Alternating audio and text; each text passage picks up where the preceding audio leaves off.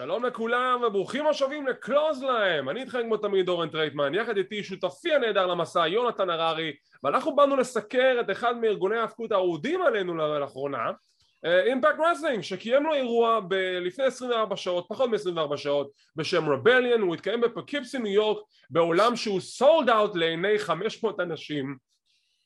כמה עצוב שזה נשמע, ואנחנו הולכים לדבר על כל מה שקרה שם, לדבר על כל מה שקרה, כל התוצאות, כל הדעות וכל הפרשנויות, כאן בסיקור הזה לפניכם, בערוץ היוטיוב שלנו, וזה גם משודר לפודקאסטים השונים, בהם אנחנו זמינים. יונתן, לפני שניכנס ממש פרטי האירוע, מילה בכללית, האם אימפקט עוד פעם הפתיע אותנו לטובה, או שהתחילה איזושהי מגמת ירידה כזאת? אני קודם כל חייב להגיד מהשנייה שהתחלת לדבר, אנחנו מסקרים אימפקט ואתה יושב במחולצה של האמריקן נייטמר, אבל סבבה. זאת חיצות הבולט קלאב. הבולט קלאב שלו, אוקיי, מגניב. בוא נחדד. לא, הם לא מתחילים בירידה, להפך, הם ממשיכים את העלייה לדעתי. יפה מאוד, אני גם כן בדעה הזאת, אני חושב אני לא יכול להגיד את זה עכשיו, אני יודע שכבר די תפתפנו את זה בחודשים האחרונים, אף שחזרנו לסקר אימפקט. חבר'ה, זה כיף לראות אימפקט. אימפקט הוא ארגון טוב שכיף לפרגן לו, הם השתפרו, הם לא חזרו לגדולה, אבל הם במגמה מאוד מאוד טובה, במיוחד לאור האירועים האחרונים שמספקים לנו, וזה עוד אירוע אחד בשורה הזאת של אירועים טובים, שאנחנו נמליץ לראות אותם. אתה יודע מה? בוא נתחיל ישר עם הציון, בוא נזרוק על זה. אם היא 1 עד 10, 6, גם 0, אם הוא היה קטסטרופה, איזה ציון היית נותן לאירוע הזה? התקלת אותי, לא חשבתי שאנחנו הולכים על ציון.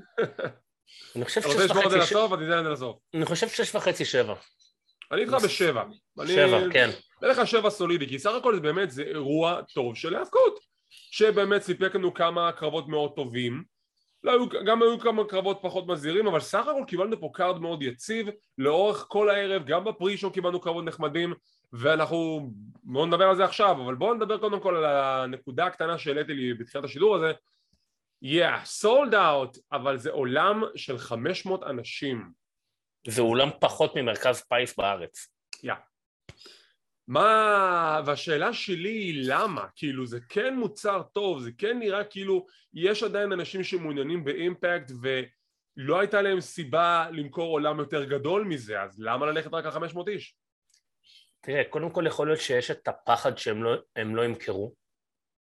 עכשיו אני אגיד לך משהו, מה, הם ה-NWA? לא, תראה, בתקופת הקורונה נכון שלא היה קהל, וגם אחרי זה שהקהל חזר, הקהל חזר לשם לפרקים מאוד מאוד לאט. היו לא מעט פרקים שיכלת ממש לספור 30, 40, 60 איש. שזה היה די מבאס. לאחרונה זה כבר יותר מלא, אבל כן, לקחת פייפריוויו ל-500 איש זה קצת... מקסימום תחשיכו את האולם, אבל לפחות תנסו. תשמע, אתה יודע מה? בוא לא נראה לשמיים. תנו לי 1,000 איש. אתה יודעים מה? אני חושב שגם יכולו למלא פה עולם של 2,000, אבל 500 איש לפייפריוויו, וגם, אתה יודע, הם עולים במדיה החברתית, הם מתגאים ומשוויצים בעובדה הזאת, we're sold out, חבר'ה, זה קצת פחות מ-500 אנשים. זה נחמד, אבל לא משהו להשוויץ בו. תראה, זה רסלינג, זה ארצות הברית. אני מבחינתי... לא יודע, אני אולי טועה, אבל זו דעתי. אימפקט הוא המותג השלישי, WWE, AW, אימפקט. למה אני אומר ככה? כי אין מה לעשות, לפי הגודל, עוצמה, שליטה, זה מה שלדעתי כרגע קורה. תראה, מבחינת שם גם, אבל 500 איש? אז בוא אני קצת אתקן אותך, כי בעוד אימפקט זה, אתה יודע, לנו זה אולי הארגון השלישי, כשמסתכלים על התמונה הכוללת בארצות הברית, ונדבר על כל הארגונים הראשיים. לא, אבל אני בגלל זה אומר לנו. לנו אז כן, אימפקט זה יחסית מקום השלישי. אבל בארצות הברית עדיין, שיש שם קהל מאוד גדול שאוהב ההפקות, ואימפקט, בניגוד לדוגמה WWE, הוא הרבה יותר מתקרב לכיוון אינדיז, הייתי מצפה שהם יביאו הרבה יותר קהל. גם אני? תראה, יש לך ארגון עם תקציב הרבה יותר נמוך שנקרא GCW, והוא מביא לך עולמות יותר מלאים, וכאילו... כן, אבל שם הם מופרעים. בדיוק. Violence, we love it. אבל תראה, סליחה, אימפקט, אחד הסיבות שאני אוהב את האירועים שלהם, ואני לא בא עכשיו לעשות ראש בראש עם WWE, אבל WWE הרבה פעמים בפייפריוויו, יש קרבות של פיוד שנגיד נפנה שבועיים 3 מראש, הוא לא באמת קשור לאירוע. באימפקט, רוב הקרבות זה פיודים שכבר נבנים הרבה זמן, וכל קרב יש לו משמעות גם. אני אגלה לך סוד מהתעשייה של ההאבקות, ככה צריך לעשות את זה. נכון, ובגלל זה גם אני לא מבין למה הם לא יכולים להביא יותר מ-500 איש, כי אני כבר ציינתי לא פעם ולא פעם, שמבחינת סטורי ליינים, אימפקט טובים. נכון, יש שם את הקטע שנכבה להם האורות, ואין להם סאונד וכל מיני שטויות כאלה וזה, בסדר, קורה, לגיטימי, מקבל. אבל כאילו, 500 איש. תשמע, זה גם קשור מאוד לחשיפה הארצית שלהם, כי אם אתה מסתכל על הרייטינג שלהם בקושי על 100,000. גם עם כל השטאפים A.W. בשנה שעברה, עם קני אומגה שקצת הקפיצו את המספרים, עדיין, זה בסביבות ה-100-120 אלף צופים לתוכנית, זה כלום, זה מאוד זניח. גם העובדה שרשת הטלוויזיה שלהם, זה לא, לפי מה שאני הבנתי, יכול להיות שאני טועה לגבי זה, אבל זה לא רשת עם חשיפה ארצית, זה גם כן מהווה בעיה שאין להם מספיק קהל כדי שיהיה חשוף למוצר שלהם. יש להם הרבה דברים שצריכים לעבוד עליהם, אבל יש שם בסיס טוב. ואני מאוד מקווה שעם הבסיס הזה הם הצליחו לשפר את זה משמעותית, כדי כן להסתכל עליהם ולהגיד, וואלה, בא לראות את הארגון הזה, זה ארגון די נחמד, אני יכול לשים אותו ראש בראש עם ארגונים יותר רציניים, כמו A.W. או WWE סתם לצורך העניין. כי שוב, הם כן נחשבו כך בעבר הרחוק מאוד, ויש להם את הפוטנציאל כיום להיות ארגון מאוד יציב, ועם רייטינג יותר משמעותי ממה שיש לו כיום. וחבל. אתה צודק, לגבי רשת טלוויזיה, לדעתי גם יש להם אפליקציה שמעבירים את כל השידורים שם בתשלום. כן, זה גם אפליקציה. יכול להיות שהם פשוט מעדיפים שכל השידורים יעברו משם, לא יודע אם זה מהלך חכם או לא, אבל... תראה, יש להם שטאפ עם פייט TV, זה אפליקציה של משדרת אירועי האבקות ואירועי פייטינג. נכון.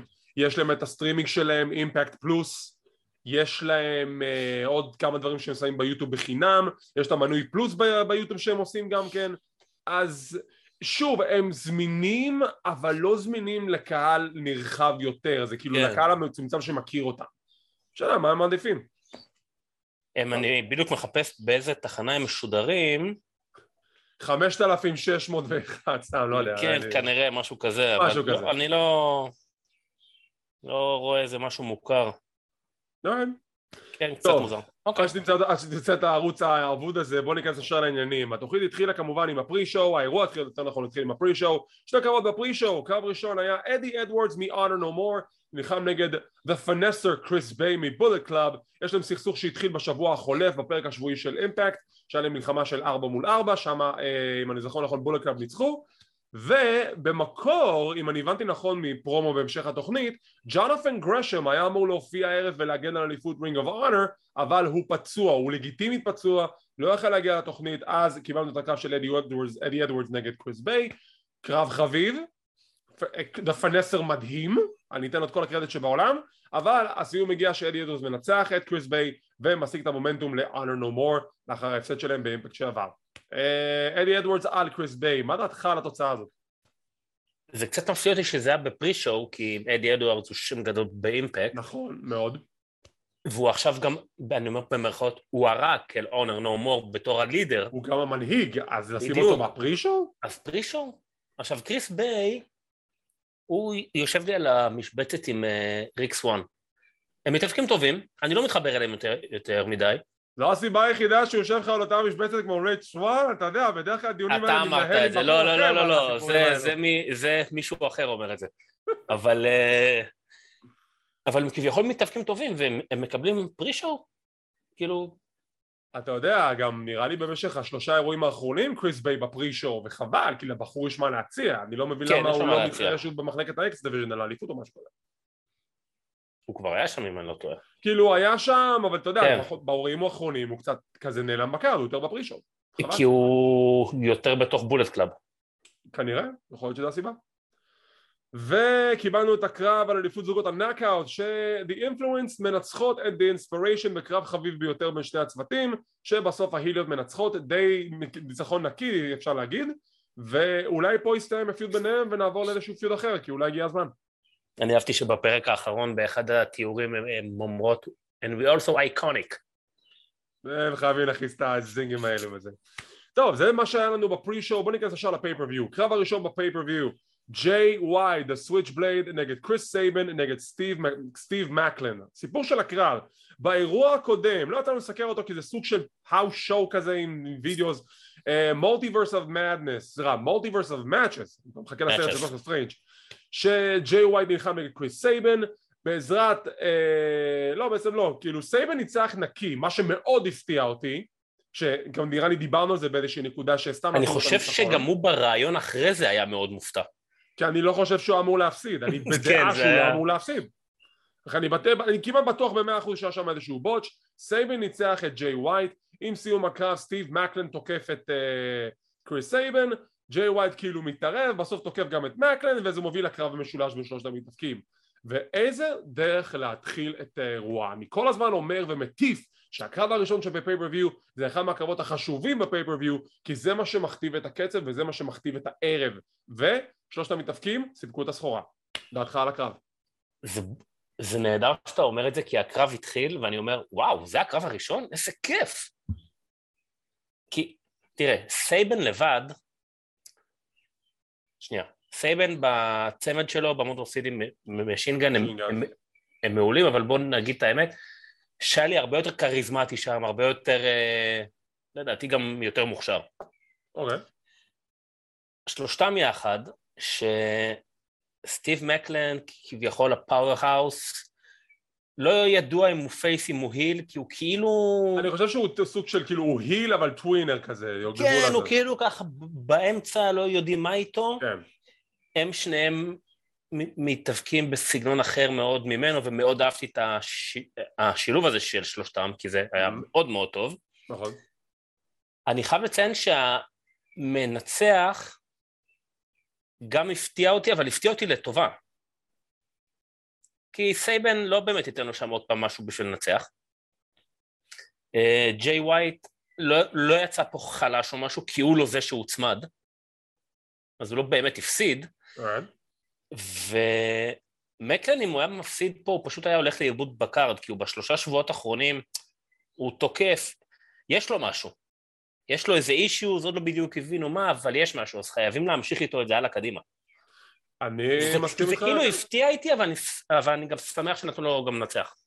אני מסכים איתך לחלוטין, אני באמת חושב שזו הייתה החלטה נכונה לתת למקלן את הניצחון, כי שוב, הוא די הלך לאיבוד בחודשים האחרונים, גם עם הסוג של שטאפ שלו עם ארגון אימפקט מול Honor No More, ועכשיו שהוא עשה את ההילטרן, הוא לא היה לו איזשהו ניצחון משמעותי מאז הדייביוט שלו, הוא היה צריך את הניצחון הזה, והבן אדם הנכון להצמיד הוא סייבן, כי ג'יי ווייט לא צריך להיות מוצמד פעמיים. נכון, נכון. דרך אגב, היי פרופס לסטיב מקלן, שהיה בעצם מאופר כמו The Punisher. כן. איפור מטורף. כן, אהבתי את זה. לגמרי. משם אנחנו עוברים לשיחה מאחורי הקלעים שג'וש אלכסנדר מדבר עם אשתו ועם הילד, אתה יודע, הם באים לפרגן לו לקראת הקו המרכזי הערב, ותגיד, אני לא זוכר, אשתו מתאבקת? אני לא זוכר, אני חושב שכן.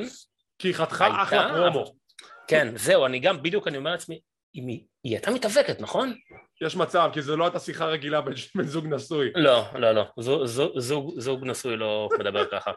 ואומר לך, אחד גרוש, אבל... כן, אבל זוג רגיל לא מדבר ככה, היא חותכת פרומו שם על איך שג'וש צריך עכשיו להשלים את המשימה ולנצח את מוס ולנקום ולנקמת משפחתו. סקאט דמור גם כן שהיה סוג של המאמן שלו, גם כן נותן לו פרופס ומפרגן לו ומדרבן אותו לנצח את מוס. הדבר היחידי שעקר לך ג'וש זה המשפחה שלך, הדבר היחידי שעקר למוס חגורת האליפות, הגיע הזמן לנצח את מוס, ואנחנו נראה בהמשך, באמת המשימה הזאת הושלמה. אגב, מילה טובה לסקוט דמור, אני לא הבנתי אף פעם אם הוא שותף שם או לא, אבל... שותף לא, הוא פשוט כסגן נשיא החברה. הוא פשוט עושה אחלה עבודה. נכון, הוא עושה עבודה מאוד טובה, עבודה מאוד יציבה, הוא די דמות בולטת בארגון הזה כבר נראה לי משנת 2003-2004, ורואים שהוא יודע את העבודה, הוא גם, אתה יודע, הוא בא מהתחום הזה, הוא מכיר את התחום הזה.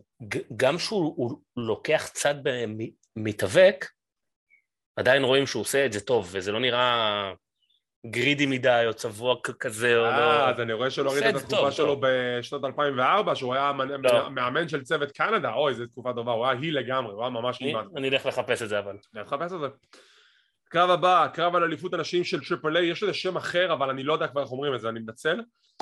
דיונה פרזו מגנה נגד טאיה ולקרי שעושה תשובה לארגון אימפקט באירוע הקודם מולטיברס אוף מאצ'ז, אחרי שדיונה הגנה על אליפות אחת, אני לא זוכר איזו. עם סיום הקרב טאיה ולקרי עושה תשובה לארגון אימפקט, כמובן הקרב האחרון שלה פחות או יותר היה מול דיונה פרזו שהפסידה ואז עברה ל-NXT. לפני שנה אני חושב. לפני שנה, נכון? הפסידה לדיונה ועברה ל-NXT, ראינו לאן זה הלך. והיא אומרת, אני חזרתי ואני רוצה לקרוא תיגר על האליפות שלך, האליפות טריפל איי, קרב הזה רשמי, זה מה שקיבלנו הערב, וזה היה קרב פגז. נהניתי מכל רגע, ובאמת אתה רואה שוב את ההבדל, כמה נקרא לזה פרגון, ארגון אימפקט נותן למחלקת הנשים שלו, מדהים, קרב נהדר בין טאיה ולקרי לדיונה פרזו, כשוולקרי מנצחת, מדהים. לי זה היה ברור שוולקרי מנצחת, קודם כל היא הרי גם מאוד מאוד מחוברת עם הארגון המקסיקני. נכון. דיאנה פרזי כבר מגנה על התארים שלה תקופה מאוד ארוכה בצורה מאוד מרשימה, צ'מפ, עושה את זה מאוד מאוד יפה, הקרב היה מאוד טוב, עם כמה שהייתי סגור ב1,000,000% שתהיה זוכה, זה עדיין קרב שהם החזיקו במתח והיה טוב. אני איתך. למרות שאני מציין שנראה שהיא העלתה איזה כמה קילוגרמים מיותרים, אבל... לא אכפת לי. באמת היה קרב טוב, ממש קרב טוב. תשמע, זה מאוד מאוד קשה להסתכל על סמטיקה כזאת. באותה מידה אני יכול להגיד לך שקרל אנדרסון, שהיו תקופות ב-WWE שהיה לו קוביות, היום יש לו קרס. כאילו, אני לא מסתכל על הפרמטר הזה. כל עוד המתאבק או המתאבקת בכושר בזירה, זה הדבר היחידי שמעניין אותי. זה לא מעניין אותי נראות חיצונית. זה נכון. עכשיו, לגבי הקרב, קרב מצוין. היה שם ספוט מטורף שדיונה מזנקת על טאיה, והיא עושה לה את הפאורבאמפ כמו בטיסטה, זה היה מדהים. והסיום הגיע שהיא עושה את מהלך הסיום שלה, The Go to Valhalla, טאיה מנצחת, זה היה נראה כאילו משום מקום, אבל זה כבר הגיע לנקודה ששתיהן תשושות, וזה כבר הגיע הזמן לפיניש, והפיניש הגיע מצוין, טאיה מנצחת, שמצד אחד אני מאוד מברך את ההחלטה הזאת, כי זו החלטה נכונה, מצד שני זה מתחיל להיות הירידה של דיונה, כי היא הייתה צ'מפ, יש לה 2 אליפויות, עכשיו שארגון רינג אוף אונר חזר לפעילות תחת טוני קאן, וראינו מי עכשיו האלופה הזמנית שלהם, אני לא רואה דיונה שומרת על האליפות, אני לא חושב שהשת"פ בין רינג אוף אונר לאימפקט ימשיך, אז משהו כנראה יקרה בהמשך, אבל דיונה לדעתי תפסיד את האליפות השנייה גם כן. היא תפסיד את רינג אוף אונר, קודם כל מה שאמרת שבסוף הם נראו תשושות זה נכון וגם הרגישו את זה, כי פתאום כל מהלך נהיה קצת יותר איטי, ראו איך הם קצת יותר... תראה, זה גם קשור לכוח סיבולת, מסדירות נשימה, נכון, כן, הסיבולת שלהם. תראה, זה גם קשור לכוח סיבולת וגם קשור למחירת הקרב שהם צריכים למכור, תשמע, עברנו פה עכשיו תלאות, חטפנו פה מכות רצח, אז הגיע הזמן לסיים את זה. דיונה פרזי לדעתי, כמו שאמרת, היא תפסיד את האליפות של רינג אוף אונר, והיא בשלב מסוים היא פשוט תבוא לאימפקט, להתחרות על האליפות שם, לדעתי. דיונה, אני לא יודע אם אתה מעודכן, אבל דיונה כבר באימפקט. לא, תבוא אבל להתחרות על החגורה שם. היא כבר הייתה אלופה שם, אתה יודע. לא, אבל שוב, עכשיו, אחרי שהיא תפסיד את הרינג אוף אונר, היא כאילו תחזור. בגדול היא יכולה, אולי תעשה פייסטרן, אולי בכלל תלך על מחלקת זוגות הנאקאוטס, שזה גם כן אפשרות, השאלה אם היא תהיה השותפה שלה, אבל שוב, יש לה, אני מאוד מסוכן לדעת מה יהיה הכיוון שלה, כי אם היא כן תהיה בסוף אלופת הנשים הרשמית של רינג אוף אונר, אני חושב שזה יכול להיות מדהים, כי יש הרבה נשים ב-AEW רינג אוף אונר שיכולה לעבוד איתם, וזה יכול להיות קרבות מדהימים. כי היא די בטופ שלה, כאילו... היא בטופ, ברור שהיא בטופ. כדי שהיא כבר עשתה את הכל באימפקט, אז אין לה כרגע סיבה עוד להמשיך שם, אלא אם כן בשת"פ עם רינג אוף אונר, ואז כאילו יש לה עוד מתחרות להתחרות מולה. נראה? כן. משם אנחנו עוברים להראות מאחורי הקלעים עם טאשה סטירס, אלופת הנאקאוטס, והיא מאופרת כמו סקאר ממלך האריות. אמיתי, אני לא צוחק, היא אשכרה מאופרת כמו סקאר, יש משהו סימבולי מאחורי זה, שכמו שהיא, משהו שקשור לסרט, לא כל כך הבנתי, אבל זה נעשה בצורה סימבולית, אז אנחנו נחליק על האיפור המוזר הזה. אני לא כל כך הבנתי את הרעיון שלה, הוא היה קצת ארוך, האמת היא שמבחינת פרומו היא יודעת לדבר, אבל אתה יודע, הנקודה היא שהיא כבר רצה כבר, המלחמה בינה לבין רוזמרי התחילה עוד שהיא הייתה אלופת זוגות עם קירה הוגן, פייר אנד פלייבה, והיה להם את המלחמה עם דיקיי, הם החליפו את האליפיות ביניהם כמה פעמים, וזה פשוט, זה עכשיו הסיומת של היריבות ההיא אז, עם קרב אליפות נאקאוטס. סוג של. כן, בערך. קרב הבא, מבחינתי קרב הערב, טריי מיגל נגד אייס אוסטין נגד מייק ביילי על אליפות האקס דיוויז'ן. האקס דיוויז'ן, מה שמייחד אותה זה משפט של מייק טני שרק התחילה המחלקה הזאת, It's not about weight limits, it's about no limits. ומה שקרה בקרב הזה היה חד משמעית ללא גבולות, מהלכים, אני אפילו לא יכול להתחיל לתאר מהלך שם כי זה לא פשוט מהלכים מטורפים מצד שלושת המתאבקים האלו, מדהים, מדהים, חובה לראות. ובסיום כשטריי מיגל עושה את מהלך הסיום שלו על מייק ביילי, ספירת 2, אייס אוסטין מושך את השופט, מצליח לבצע את המהלכים שלו על טריי מיגל והוא זוכה באליפות האקס דיוויז'ן פעם שלישית. איזה קרב פנטסטי, קרב הערב, קרב מעולה לגמרי, קרב הערב. היה שם הספוט שאני הרצתי אותו אחורה 3 פעמים כי לא הייתי בטוח שראיתי טוב, שביילי עושה מונסולט מתוך הזירה החוצה. זה היה בוטש, כי זה היה, מה, אתה מדבר על המונסולט הראשון או השני? לא, השני, הוא מסע מונסולט מהחבל בתוך הזירה החוצה, כן. ונחת עליהם. כן, זה היה מדהים. זה היה פסיכי. זה היה פסיכי, המונסולט השני, זה היה נראה שהיה שם כזה מיני בוטש, כי הוא עשה את המונסולט אבל הוא לא נחת רחוק מדי, אז כאילו הברכיים שלו פגעו בפנים של אייס, אני מקווה שהוא בסדר. ואז משם טריי עושה את ההוריקרונה מעל החבל העליון, פשוט וואי איזה מהלכים מטורפים, באמת. דרך אגב, היה שם... דבר. היה שם כזה שלום שלום, שארט אאוט לחבר'ה מ-The Rascals, מטריי מיגל, אם לא שמתם לב. מה רציתי להגיד? הקרב היה טוב, נורא מהיר. סופר מהיר. סופר מהיר, באמת מטורף. עכשיו, מייק ביילי, אני לא הכרתי אותו יותר מדי עד שהוא הגיע לאימפקט. הוא הגיע לאחרונה. זה די מובן למה. עכשיו הוא הגיע לאחרונה, והוא כמו מטאור שם. כל פרק הוא מתפוצץ. עכשיו, זה גם היה טוב כי יש בלי קשר את היריבות של אוסטין עם טריי מיגל, פולטון שעכשיו נפצע. נכון. והוא בעצם ניסה לגייס את ביילי אליו. ביילי בתור השותף שלו, נכון. וזה גם יצא שחוץ מזה שהכימיה שלהם טובה, שהסיפור גם בין שלושתם הסתדר טוב, כי בפרק האחרון ביום חמישי, ביילי כביכול בגד באוסטין. נכון.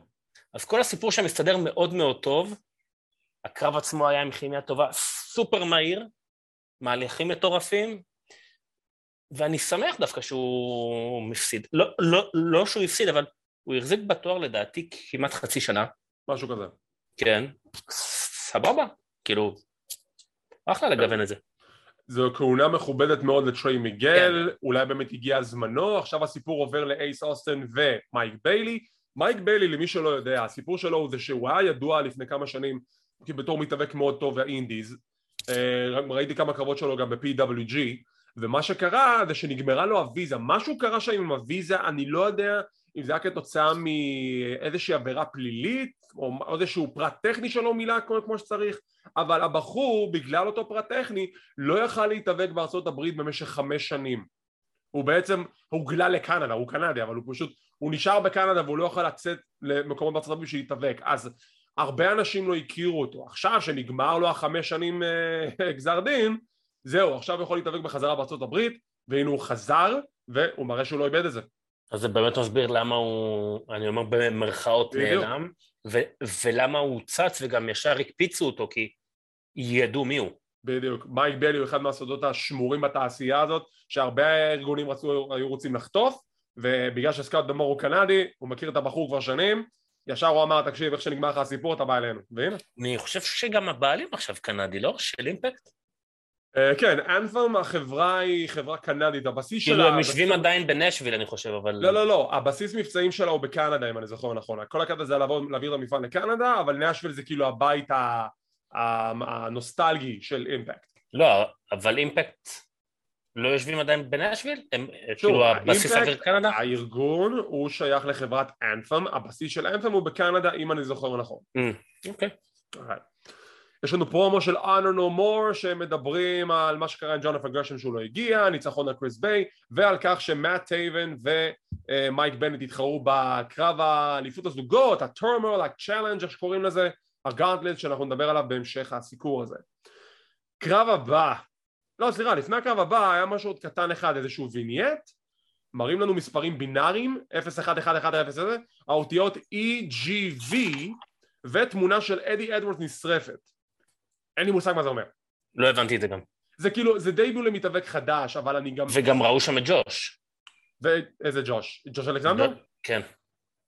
ראו אותו גם שם.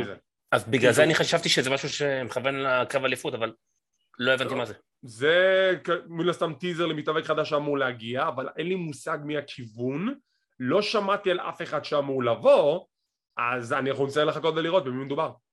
אבל מעניין, סקרנות ישר להתחלה, סקרנתם אותי.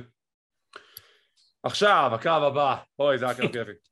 ג'ונה נגד טומוהירו אישיאי, ווואו, זה היה כסח, פשוט כסח. זה לא היה הקרב הכי יפה בעולם, אוקיי? בוא נדע בזה. לא, אבל זה היה קרב מרתק. זה לא היה קרב הכי יפה, זה לא היה קרב מאוד מהיר, קרב מאוד איטי, סופר איטי, צריך סבלנות אליו, אבל כשזה מגיע לרגעים הטובים, זה כל כך שווה. זה שווה את זה, כי הקרב עצמו היה מרתק, הוא לא היה באמת, כמו שאתה אומר, מהיר או סופר מעניין, אבל, שמע, זה שתי בהמות, בוא נדע, דרך אגב, אישי, מתי היה לו קרב? לפני יומיים בערך? 3? באימפקט, היה לו ביום רביעי ברמפייג', כן. גם קרב לא פשוט, הבחור בן 46, והוא חוטף, והוא לא מעיד עפף. הוא מדהים. אישי פשוט מדהים. שמע, תראה, אני אמרתי לך כבר כמה פעמים, אני לא עוקב אחרי היפנים, פה ושם, אין לי זמן, די. פה ושם צץ איזה 1-2 שתופסים אותי, הוא תפס אותי ברינג אוף אונר שהוא היה, הוא בן 46. אני לא מאמין שהוא בן 46. הוא בן 46 והוא חוטף והוא נותן, כאילו באמת זה תענוג, באמת תענוג. אני שמח שהוא זכה למרות שזה הפתיע אותי. גם אותי, כאילו ג'ונה, אתה מבין, כאילו מצד אחד הוא מגיע בכל תרועה לארגון, מכסח את ג'וש אלכסנדר, ואז הוא מפסיד לג'וש אלכסנדר, מנצח את PCO, מפסיד לאישי, כאילו מה אתם עושים איתו? אין לזה שהוא קו מנחה לגבי מה בדיוק הבוקינג של ג'ונה, אתם רוצים לעשות לו בוקינג שהוא ינצח או שהוא יפסיד? הוא עשה לו סופלקס לג'ונה. בסוף, זה היה קשנדו, זה מהלך הסיום, כי אני מחכה לראות את הבריינבאסטר ואני רואה שהוא לא מצליח פיזית להרים אותו, בסוף איך שהוא עושה, הם פשוט בנו את זה לאורך כל הקרב, שהוא לא מצליח להרים את ג'ונה, הוא גדול מדי, הוא חזק מדי, הוא עודף אותו, הוא מקסח אותו קלוזליין אחרי קלוזליין, כמעט עושה את הצונאמי, מפספס, ואז הוא עושה את הבריינבאסטר, ואתה רואה שהוא עושה את הבריינבאסטר, הקהל שבוי, זהו, זה קנה אותם, הסיפור פה נסופר בצורה מושלמת, אישי מנצח את ג'ונה, מי המאמין? מדהים. כן, אבל באמת קרב סופר כיפי, לטעמי לפחות. סופר כיפי. אורייט, מכאן אנחנו עוברים לקרב אליפות הזוגות, זה גאנטלט, הם קוראים לזה צ'מפיונשיפ צ'אלנג' אבל זה גאנטלט, אם אתם לא מכירים את החוקים אני אסביר בקצרה, שני צוותים מתחילים את הקרב, ברגע שצוות אחד מפסיד, מגיע עוד צוות אחד להחליף אותו, עד שכל 8 הצוותים שמתחרים בקרב, הם יהיו בקרב, ומי שנשאר אחרון זוכה באליפות הזוגות. עכשיו, לקראת הקרב הכריזו רק על 5 צוותים מתוך 8, אז אני הנחתי, אוקיי, נקבל איזה שהם הפתעות מגניבות, לא ממש, לא קיבלנו הפתעות מגניבות, אבל כן קיבלנו איזה משהו שקידם איזשהו סטורי ליין. אז הצוותים הראשונים שהתחילו את הקרב הם מאט קרדונה ומייק מיירס, לא, בריין מיירס, נכון? בריין מיירס. The major players. The major players, זה הכינוי החדש שלהם, The major players, ואני עף עליהם, באמת, אתה מסתכל על קרדונה ועל בריין מיירס, ועל איפה הם היו ואיפה הם היום. מדהים, בדיוק חשבתי על זה. זה כל כך כיף לראות את זה, קרדונה מחזיק 8,000 תארים, בריין מיירס הוא גם כן נזכה בתארים בקרוב, אני בטוח בזה, וזה כל כך כיף לראות אותם ביחד בתור the major players, עם צ'לסי גרין, בתור הילים, עושים כיף חיים על גג העולם, וזה כל כך מהנה לראות את זה. הם גם חברים טובים במציאות, נכון? מהחבר של קודי וכל הזה שם. תקשיב, זה חבורה של קרדונה, מיירס, קודי, מיז, ג'ון מוריסון, דולף זיגלר, ואולי יש עוד איזה כמה שם, אבל זה כאילו, זה חבורה מאוד מאוד, קליקה מאוד מאוד קרובה. אז כן, אז הם התחילו שהזוג שהיה מולם זאת הפתעה שמאוד אהבתי, כי אני מת על ג'ורדן גרייס, מת עליה. אני אוהב שהיא גם לא מעניין אותה, היא תילחם נגד גברים, נשים, חיות, כאילו לא מעניין אותה כלום. הצוות הראשון הוא ג'ורדן גרייס ו-W מוריסי. היא חזקה בצורה מפחידה. היא מפחידה מאוד. אני לא הייתי רוצה להריב איתה. מוריסי קצת מלחיץ אותי, יש במראה שלו משהו קצת לא יודע, לא אנושי קצת. אחי, הבן אדם עבד על עצמו והגיע בצורה מאוד מאוד טובה, אז הוא מפלץ, הוא מעל 2 מטר ונראה ככה, זה לא אנושי לראות ככה, מעל 2 מטר בדרך כלל. הבן אדם סוס. שזה משהו שכבר התחיל עם בריין מיירס כבר לפני כמה פרקים כבר. פרקים, זה כבר איזה כמה חודשים היריבות ביניהם מתמשכת בין מיירס למוריסי. כן, ומי שלא יודע, ג'ורדן גרייס עם מאט קרדונה על החגורת, מה זה נקרא? האליפות הדיגיטלית, the media digital title. היא הייתה אלופת המדיה הדיגיטלית, קרדונה נלחם נגדה, עשה היל טרן, ונהיה הנבל המגניב שהוא באימפקט, והוא זוכה באליפות שלה. אז הקרב מתחיל, כל טוב ויפה, אבל הוא נגמר די מהר שקרדונה מצמיד את ג'ורדן גרייס במרמה סוג של, והם מודחים מהקרב. אבל עם סיום הקרב, מוריסי וג'ורדן גרייס לא פריירים, מכסחים את המייג'ר פליירס, ואז צ'לסי גרין תוקפת את ג'ורדן גרייס, זה לא עוזר לה, ומוריסי זורק אותה דרך שולחן. וואו. עכשיו, למזלם, הם עשו את זה, כאילו הוא זרק אותה דרך השולחן, אבל הוא פשוט הניח אותה דרך השולחן. ואחרי שלא ראיתי ספוט של מישהו אשכרה מניח מישהו דרך שולחן, וזה נראה אשכרה כמעט בטוח, שלא יקרה שום דבר, שזה יפה, דרך אגב. אגב, ג'ורדן גרייס עשתה שם, אם אני לא טועה, סופלקס מאוד יפה לבריין מיירס, ופשוט החזיקה אותו. ג'ורדן מפחידה. וואו. כל הכבוד לה, באמת, מי שלא יודע, היא מדהימה. שיעקוב אחריה באינסטגרם, היא מעלה שם הרבה מאוד סרטונים שלו מתאמנת, היא פשוט נורא חזקה, והיא ילדה, היא בת 23-4 בערך. משהו כזה, היא פשוט מדהימה, באמת. כן, והיא גם זכתה שם כבר כמעט בכל דבר אפשרי. היא הייתה אלופת הנאקאוט, היא הייתה אלופת זוגות. נכון, היא הייתה דיגיטל, אני אישית הייתי לוקח אותה בתור גימיק, שתזכה גם ב-heavyweight. תשמע, זה לא תהיה פעם ראשונה, היה לך את טסה בלנצ'רד שזכתה באליפות העולם של שייתנו לה, כן, שייתנו לה. יכול להיות שזה יגיע לשם. אז הצוות של ג'ורדן גרייס ודאבלי מוריסי מודח מהקרב, הם עושים את הבלגן לצ'לסי, המייג'ר פליירס מתלוננים, אבל זה לא עוזר להם, כי הצוות הבא להיכנס הם הבולט קלאב, גוד ברודרס, גלאס ואנדרסון, איך שהם נכנסים, ישר תוקפים את המייג'ר פליירס, מדיחים אותם מהקרב. הזוג הבא להתחרות מולם הם הצוות של ג'וני סווינגר וזיגי דייס, שזה לא אומר לכם כלום, אבל זיגי היה בפאקשן עם ביין מיירס, שסוג של ה-learning tree קראו לזה, והוא התפרק ממנו אחרי שביין מיירס פיטר אותו, וג'וני סווינגר הוא סוג של מתאבק עבר שעושה סוג של מופע נוסטלגי עכשיו בארגון אימפקט, אז צוות קומי בלבד. הוא מין ארטרוט כזה, הוא... כן, בדיוק. צוות קומי בלבד, מפסידים תוך איזה כמה שניות, עוברים לצוות הבא. צוות הבא להיכנס לקרב הוא ריץ' סוואן ווילי מק, ואני אגיד משהו על ווילי מק, ווילי מק מדהים. ווילי מק, בן אדם בגודל שלו, לא אמור לעשות דברים כמו שווילי מק עושה. בול. מדהים, מדהים, מדהים. הוא בן אדם של איזה 1.90 מטר, הוא לדעתי איזה 120-130 קילו. הוא אף בזירה, הוא עושה מונסות, יש לו את הפיניש שלו עם והוא פשוט... זה מדהים, ואני רואה את זה כל שבוע, ואני כל שבוע אומר, איך לעזאזל הוא עושה את זה? אני לא יודע, אבל בן אדם בגודל שלו לא אמור לזוז כמו קרוזרווייט. ברור, זה הזוי. פשוט מדהים. אבל יחד עם זאת, למרות קרב מאוד טוב ותחרותי בין שני הצוותים, גוד ברודרס מנצחים את ווילי מק ואת סוואן, גם הם מודחים מהקרב הזה. הצוות הבא להיכנס הם הצוות של אונר נו מור, מייק בנט ומאט טייבן, אבל אנחנו רואים שזה בכלל וינסנט וקני קינג מאונר נו מור שבאים להיכנס לזירה. הגרפיקה אומרת The Kingdom, שזה טייבן ובנט. ואני אומר לעצמי, הם טועים. אז זהו, זה סוורב, כי הם מנסים לתקוף את הגוד ברודרס מאחור, ובסוף קרל אנדרסון עושה את הקאטר שלו על מייק בנט. זה מוביל לכך שטייבן מצמיד את אנדרסון אחרי שמחזיקים לו את הרגליים. בולט קלאב בחוץ, אונר נו מור השיגו את הנקמה שלהם על בולט קלאב, ייי.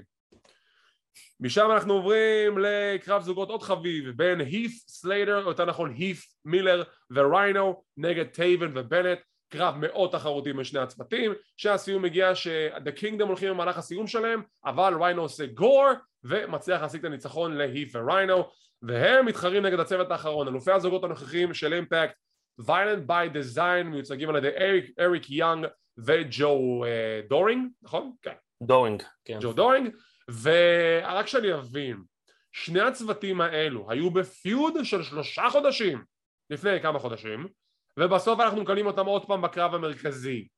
הייתי מעדיף לקבל כל קומבינציה אחרת מאשר את השני הצוותים האלו. לא משהו אישי נגד הצוותים, פשוט כבר ראיתי את זה. אז זהו, אז קודם כל אתה צודק, דבר ראשון. 2, הם גם לא היו בדיוק בפיוט בתור צוותים, כי הם היו איזה מין רביעייה כזאת.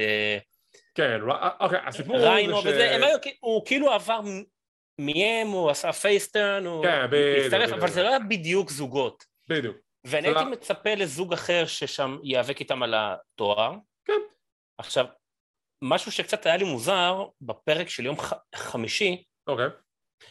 היה קרב של, אני לא זוכר עכשיו מי זה היה, אבל אריק יאנג הגיע עם דינר לקרב, עם החגורות, ניצחו, הניפו את החגורות עוד פעם, והציגו אותם כמלופי זוגות, אבל מי שבפועל זכה באלופי זוגות, זה יאנג עם דורנג, איך קוראים לו? ברח לי עכשיו. כן, אבל אתה מבין שתמיד עכשיו יש את החוק הזה של הפרי בירד, שאתה יכול להחליף את השותף שאתה רוצה באליפות, כן, אבל...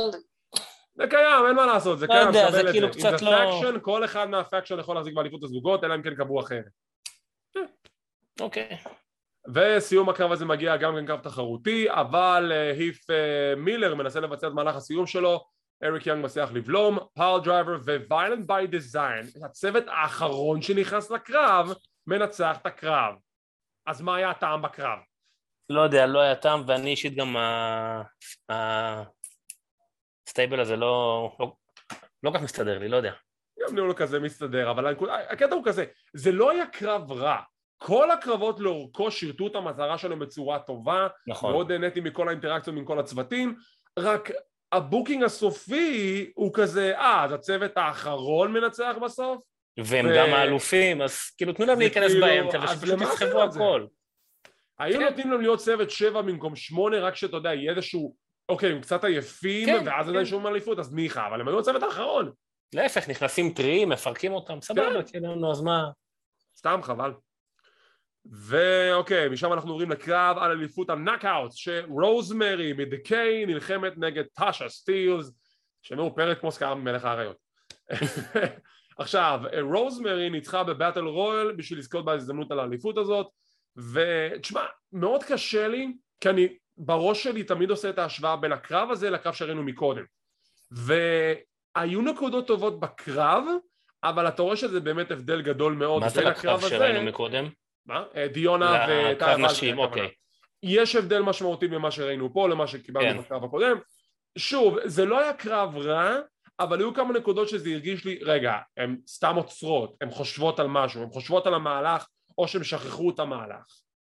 וזה כאילו, או שמשהו לא יסתדר, ואז עשו איזשהו כזה למרוח את זה קצת, כאילו זה לא הרגיש לי חלק כמו שהקרב הקודם הרגיש לי. וזה קצת בייס אותי. כן, אמרת את זה די טוב. כאילו, בגדול גם, המלופה לדעתי, לא יודע, אני קשה לי קצת לראות אותה בתור אלופה, היא לא נראה לי המטריאל עדיין, אבל שוב, זו דעתי, כאילו, אם הם בחרו בה, אז כנראה שאני לא מאוד מבין, אבל... לי אישית אין בעיה איתה, פשוט... לא יודע, היא לא נראית לי יותר מדי מרשימה, היא לא נראית לי יותר מדי זורמת שמה. לא נשמע טוב בכלל, אני לא... מה? מה אמרת? מה אמרתי שלא היה טוב? לא נשמע לי שהיא זורמת בכלל, דוד, זה לא, זה לא... לא, בזירה, במהלך הקרב, כאילו. אוקיי. לא שהזמנתי אותה לדייט. תראה, הם כן סימנו אותה בתור אחד מהכוכבות העתידיות של הארגון, לא סתם שמו אותה בפיודים המרכזיים, עשו לה את האנגל של ההיוצר על השותפה שלה, יש לה פוטנציאל, וגם אני רואה את זה בחלק מהקרבות שלה, פשוט משהו בקרב הזה לא התחבר, וגם הסיום כזה סוג של הגיע משום מקום שכזה הם ניסו לעשות איזשהו מהלך, רואים שהם דיברו ביניהם, כזה חיכו קצת, כן, היא כאילו אמרה לה משהו, נכון? כן, ואז כזה טוב, אני הולכת על הקאטר, וזה כאילו סתם, כאילו היא סתם עמדה שם וקיבלה את הקאטר, אז כאילו, חבל. כן. ואנחנו מגיעים לשתי הכרזות, הכרזה הראשונה הוא שהאירוע הבא של אימפקט הוא בעוד שבועיים, 7 במאי, Under Siege בסינסינטי, ואז אנחנו קונים את ההכרזה היותר גדולה, שב-19 ביוני יהיה את האירוע הגדול שלהם, Slammiversary, והוא יהיה בנאשוויל טנסי, הבית המיתולוגי של אימפקט רסלינג, וזה לצערי אירוע שאני לא אסקר כי אני אהיה בחול, אבל אם יונתן רוצה, הוא בשמחה ישמח לכתוב לכם ביקורת בעמוד הפייסבוק שלנו, קהילת ההפקות של ישראל, ובקלוזליין קבוצה הרשמית. בשמחה. אז כן, אז תחכו לביקורת הזו ברגע שהאירוע הזה יתקיים. כמה קהל הם יביאו בנשוויל? אני צופה בין 2,000 ל-3,000, לפחות. חייבים. הם חייבים, יש להם את הפוטנציאל לעשות את זה, גם תלוי בווניו, אבל לדעתי הם יכולים להביא כזה קהל. כן. כל מספר 4 ספרות מבחינתי יהיה טוב יותר ממה שהיה הערב. 500 איש זה מתנס. בדיוק, 500 איש זה מתנס.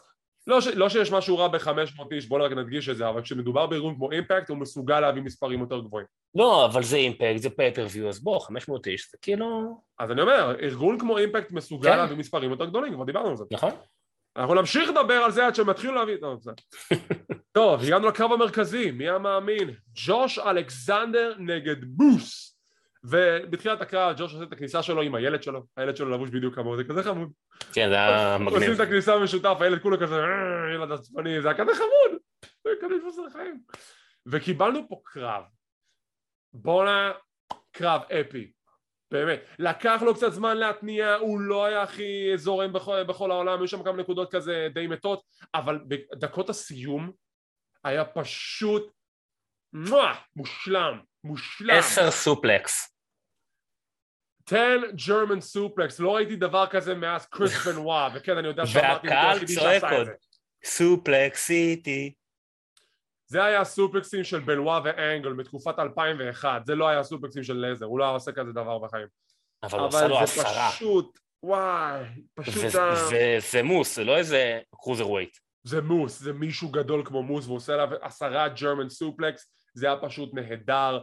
יש שם נקודה שמוס מכה אותו, לג'וש נמאס, זורק עליו את האוזניות שלו כזה לתוך הפנים, מפוצצים אחד את השני, עושה את מהלך הסיום שלו, ה-C4, זה פאוור דרייבר כזה עם תפיסת הזרועות, 1, 2, רגל החבלים של מוס, הקהל מתחרפן, this is awesome, משם יש לנו ספיר, ספירה ל2, הוא מנסה עוד ספיר, ג'וש הופך את זה לסטארס קלאש, מאיזשהו דרך, אני לא יודע איך הוא יצטרך לעשות את זה, שם אותו באנקלק, מוס לא נכנע, מנסה ספיר נוסף, מקבל ברכייה לפנים מג'וש אלכסנדר, עוד פעם C4, 1, 2, 3. ג'וש אלכסנדר עם הרדמפשן סטורי הנהדר, שהוא זוכה בחזרה באליפות אחרי שמוס גנב אותה במרכאות, מוס קיבל קדנציה נהדרת בתור אלוף, וג'וש מקבל את הרדמפשן סטורי, את סיפור החזרה שלו, וזוכה באליפות ובצדק. איזה קרב נהדר.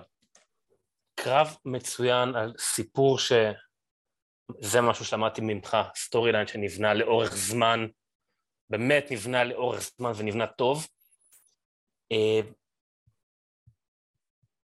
שמע, מוס, לא, שמע, הבן אדם עוצמתי, נראה טוב, גדול, אני אף פעם לא יותר מדי התחברתי אליו, היה לי ברור שאת הקרב הזה הוא הולך להפסיד, זה כאילו היה כתוב על הקיר, לא משנה מה, ועדיין ישבתי במתח. זה מבחינתי הופך קרב לטוב. ברור.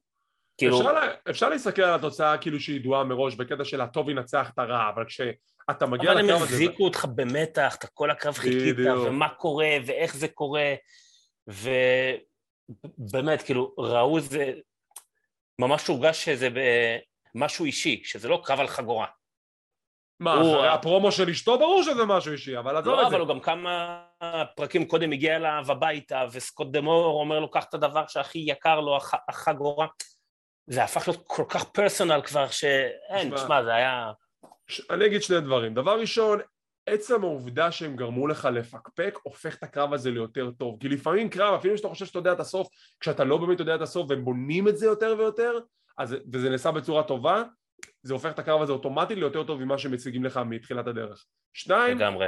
אני זוכר שדיברנו על זה לפני חצי שנה, כשמוס גנב את האליפות, אני חושב שזה היה איתך שדיברתי על זה, כי אתה אמרת לי, לא, אבל למה? כאילו רק זכה באליפות, למה להרוס לו? ואמרתי לך, חכה, בונים סיפור.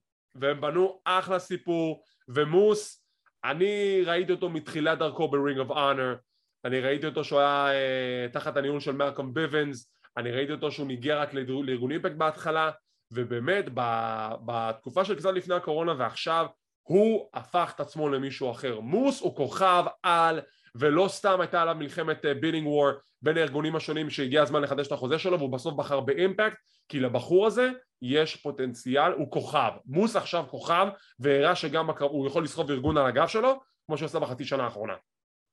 אפי, פשוט אפי. תראה, אני לא יודע אם הזכייה שלו בתואר, אם זה היה סטורי מכוון מההתחלה, שהוא בא עם הגביע, נתן, פדה, זכה, אבל עצם זה שגם הכניס לו אחר כך את הקטע שג'וש אלכסנדר במרכאות נשלח הביתה למנוחה, כי אז היה את הסיפור שנגמרה לו ויזה או משהו, כן, כן, ואתה יודע מה, לדעתי זה גם היה חלק מהסטורי ליין, והם עשו את זה כל כך טוב, ושידעו לתפור את כל הסטורי ליין הזה, שהוא פתאום נעלם, והוא פתאום חזר באירוע קודם, והוא בא לו עם חוזה בפרצוף, ואומר לו, אני בא מולך עכשיו. מעולה, מעולה. זה פשוט נעשה טוב, זה נעשה טוב, זה היה נראה טוב, זה החזיק אותך במתח, זה גרם לך כל פעם, יש פיודים שקורים כמו נגיד עם רומן ועם ברוק, כל שבוע הם באים ושוב מלחמה עם המיקרופון, אתה אומר בסדר יאללה, פה אתה כל שבוע מחכה לראות מה יקרה, ופה הוא בא אליו הביתה, ופה הוא ניסה לפרוץ אליו ותפסו אותו, ועשו את זה ממש ממש ממש טוב, זה היה סטורי ליין מאוד טוב. ככה גם עשו את זה בימים עברו ב-WWE, ושוב, מה שיפה בסטורי ליין הזה, שרואים עד כמה שהוא מושקע,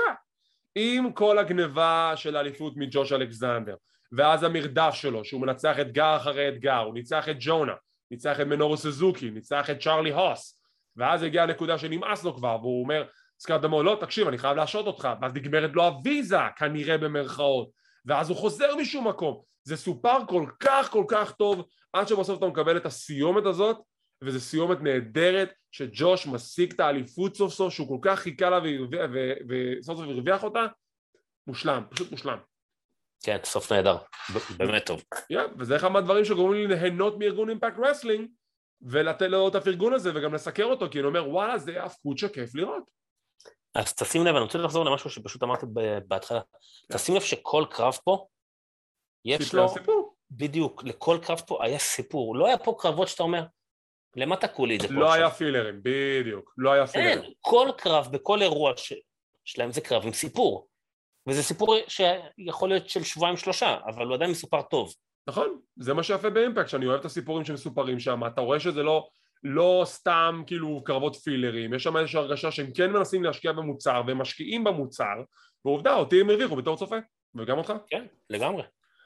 אז זה היה סיקור אימפקט רסלינג's rebellion, ובאמת אחלה אירוע, נתנו לו 7 מתוך 10, נשמח לשמוע אתכם בתגובות, או בקהילת ההפקות של ישראל, או בקלוזליין קבוצה רשמית בפייסבוק, או בערוץ היוטיוב שלנו, מה חשבתם על האירוע, האמת גם כאן כמונו רציתם לפרגן ולתת צ'אנס נוסף לאימפקט רסלינג, אני יכול להגיד לכם עליי ועל יונתן שאנחנו שמחים לראות את אימפקט, אחלה ארגון, נמשיך לראות אותו, נמשיך לסקר אותו, וזה הסיקור להפעם, וכעת אני מפנה את השאלה אליכם, האם אתם מסכימים איתי או לא מסכימים איתי, אשמח לקרוא תגובות ודעות כאן ביוטיוב, וכמו שאמרתי בדף קהילת ההפקות של ישראל בפייסבוק, כמו כן, אם אתם רוצים להישאר מעודכנים ולראות מתי אנחנו מעלים את הפינות האלו, תחצו על הלייק, תירשמו לערוץ, תחצו על הפעמון לקבל עדכונים, זה חינם, זה לא עולה כסף, כמו כן אנחנו זמינים באפל אייטונס, פודבין, ספוטיפיי, גוגל פודקאסט, אודיו אדבל ועוד רבים טובים. תודה רבה שצפיתם, שמחים שהאזנתם, מקווים שנהנתם, תודה רבה שוב על כל הלייקים, הפרגונים והשיתופים, ונתראה בפעם הבאה.